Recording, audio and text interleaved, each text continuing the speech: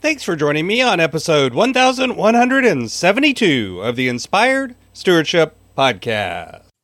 Hi, I'm Barbie Engel, and I challenge you to invest in yourself, invest in others, develop your influence, and impact the world by using your time, your talents, and your treasures to live out your calling, your purpose in life. Having the ability to be your own health advocate is key and is one way to be inspired to do all that you are supposed to do. Another way is to listen to this, the Inspired Steward podcast with my friend Scott Mater. It's an important one. I think it's one that changes our heart and makes the rest of that easier.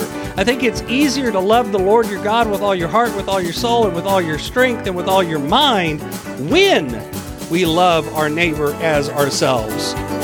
But I think it's that not being able to love the neighbor that we don't want to love. Welcome and thank you for joining us on the Inspired Stewardship Podcast.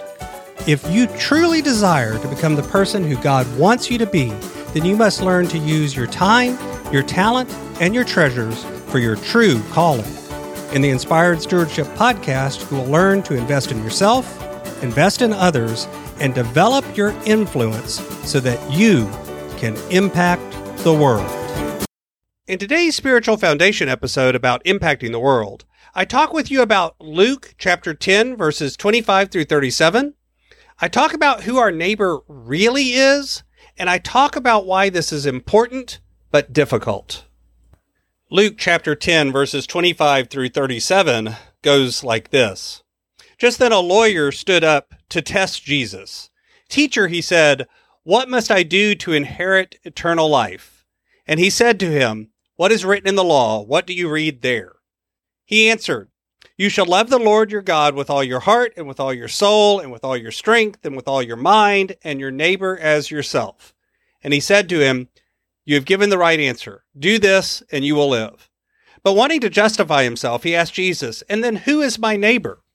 And Jesus replied, "A man was going down from Jerusalem to Jericho and fell into the hands of robbers who stripped him, beat him, and went away, leaving him half dead.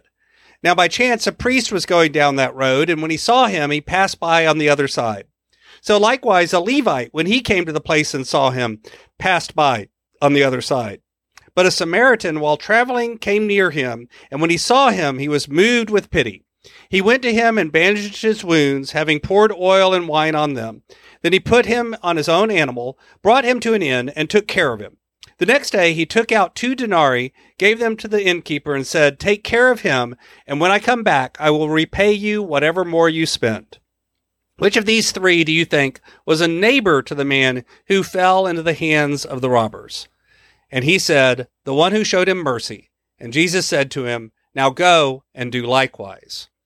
This story is one of those famous stories that we've heard about the Bible. And I think it's interesting that before that, it has the passage of, "You shall love the Lord your God with all your heart, with all your soul, with all your strength, with all your mind, and your neighbor as yourself." And then there's the Good Samaritan story. And I think a lot of people know that those 2 different things are in the Bible, but I'm not sure that everyone actually realizes that they're side by side, that this Good Samaritan story is an answer to the question of who is your neighbor? Who is it that we're supposed to be loving as ourselves? I think when we hear that word neighbor, it's so easy to think that our neighbor is that person who's close to us, that our neighbor is the person who is around us. Our neighbor is the person who looks like us, sounds like us, lives where we live, goes to work where we go to work, goes to school where we go to school, who agrees with us, who believes the same things that we believe and speaks about the same things that we speak. And yet the truth is, in this passage, it's clear that's not what is meant by neighbor. See, the Samaritan story is famous and so telling, not, by the way, because it's a priest and a Levite who don't do it.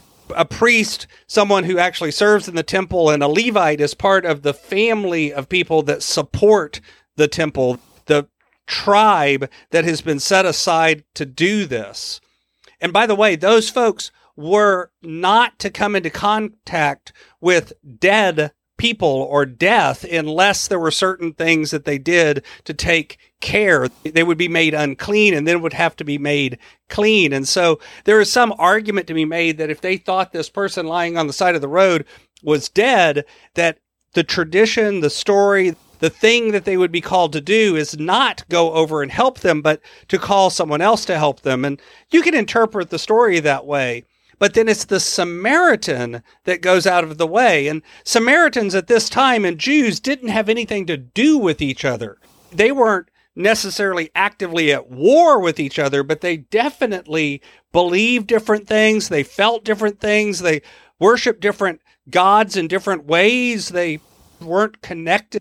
There was overlap. There was similarity. They lived in the vague area of the Middle East close to each other, but they didn't get along. They were fighting about property and about religion and about how you would celebrate God and what would you do or not do that would make you clean or unclean. There was disagreement, fairly significant disagreement between these two groups, the Jews and the Samaritans.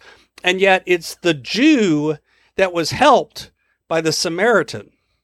And what's more, he was helped pretty significantly. He was helped physically, but he was also helped monetarily. The man took care of him, and then the man also provided for his care and recovery monetarily as well. And Jesus is saying the one who showed him mercy was really his neighbor. Not the one who believed like he did, not the one who acted like he did, not the one who was upholding the law and the reasons and doing all of the things that he was called to do, but rather the outsider, the one that at first glance wouldn't have anything in common. Because our neighbor is meant to be oftentimes not the people that it's easy to get along with, not the people that are easy to love, but the people that are hard. That's why this is a difficult commandment. That's why this direction is hard, because it's really easy to like the people that we already agree with. It's hard to like the people that we don't agree with.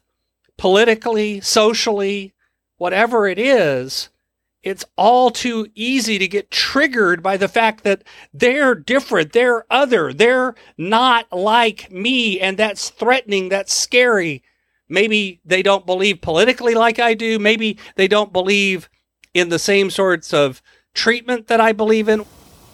Whatever it is that sets them apart, maybe they're a different skin color or a different gender, or they believe something that I don't believe in. But rather than reacting with anger or fear, Jesus is saying that we're to act with mercy and compassion and love. And I will tell you, that commandment is one that I struggle with every single day to follow.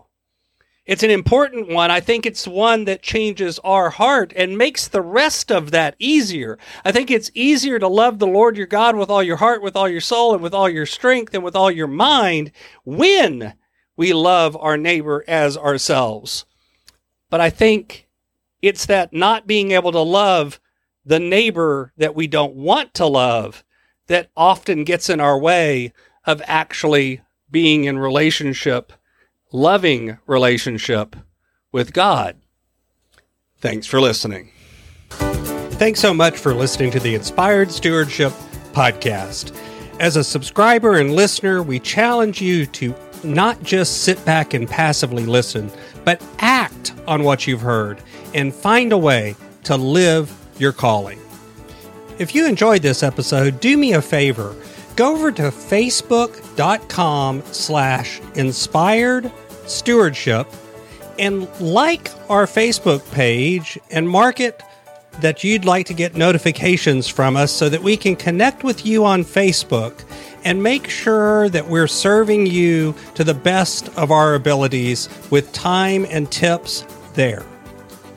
Until next time, invest your time, your talent, and your treasures. Develop your influence and impact the world.